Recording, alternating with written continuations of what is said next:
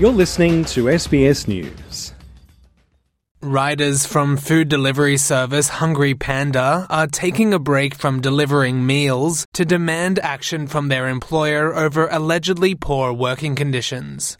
They've delivered their demands to the company's head office, calling for action on worsening pay and increasing pressure to meet dangerously short deadlines, which they say puts their lives at risk. The protests, organised with the Transport Workers Union, follow what workers say is a drop in the base delivery rate from $7 to $4 for Hungry Panda motorcycle riders and from $6 to $5 for bicycle riders, changes the company denies.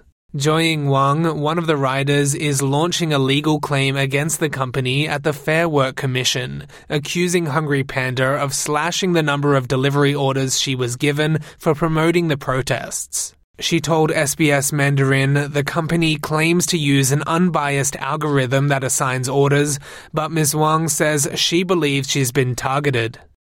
I argued with them. Some riders get many orders in a day, but I don't. I asked the platform why. I have been negotiating with them since October, asking why their order assignments are unfair.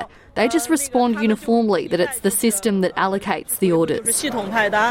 On average, Ms. Wang completes between 30 to 70 orders per shift, but during the protests, she says the number of orders dropped to 0. She says this has pushed her into a dire financial situation. I'm about to pay my rent but have no money now. I'm currently getting my meals from the girl who lives in my room. She provided me with a lot of food because she saw that I have been unemployed and without an income recently. The latest action at the company's head office follows a snap protest in the Sydney suburb of Burwood last week. The TWU says Hungry Panda now offers one-off payment bonuses for completing a number of deliveries in a set time frame. The protesting riders say these deadlines are unrealistic and unsafe. The union claims that since the Burwood protest 5 days prior, 2 strike participants had been injured on the job. TWU National Secretary Michael Caine has told SBS News the companies need to offer their workers fair pay to avoid dangerous time pressures. This is not university beer money. Survey after survey now has shown that 3/4 of these workers require this work to make a living for themselves and their families. It's also shown that 56% of them consistently in these surveys say that they have to rush to simply make enough for themselves and their families. And nearly 3/4 of them, again, who work full-time hours, are paid below the minimum wage. So what this amounts to is deadly pressure.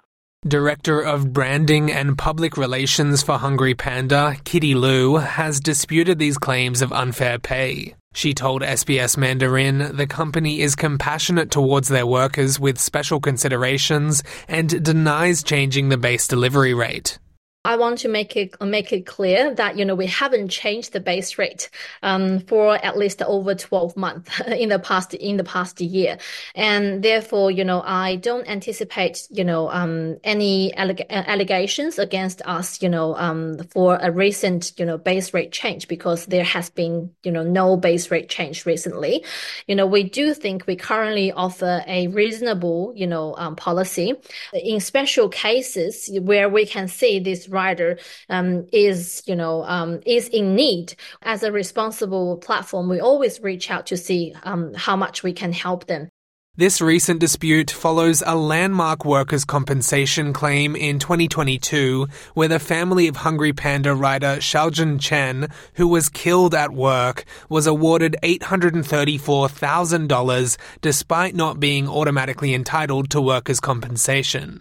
Next week, the Albanese government's Fair Work legislation amendment will be tabled in Parliament, hoping to better protect workers within the gig economy. Transport Workers Union leader Michael Caine says he hopes politicians will get behind the measures to ensure the safety of workers. So there's 2 things that need to happen here. Companies need to be always held to account. They need to be operating in a way that's sustainable. The second thing that needs to happen is to assist that process. We've got to have industry reform. At the moment, the gig economy is a free-for-all. It is lawless. These companies engage workers as independent contractors outside of the protections that we built up for employees for decades. And that means these workers are vulnerable, they're in mortal danger, and the Parliament needs to address that. Now, there are laws before the Parliament that will address it. All we need is for the crossbench to get on board and to sign off on those laws so that we can make a difference. Sam Dover, SBS News.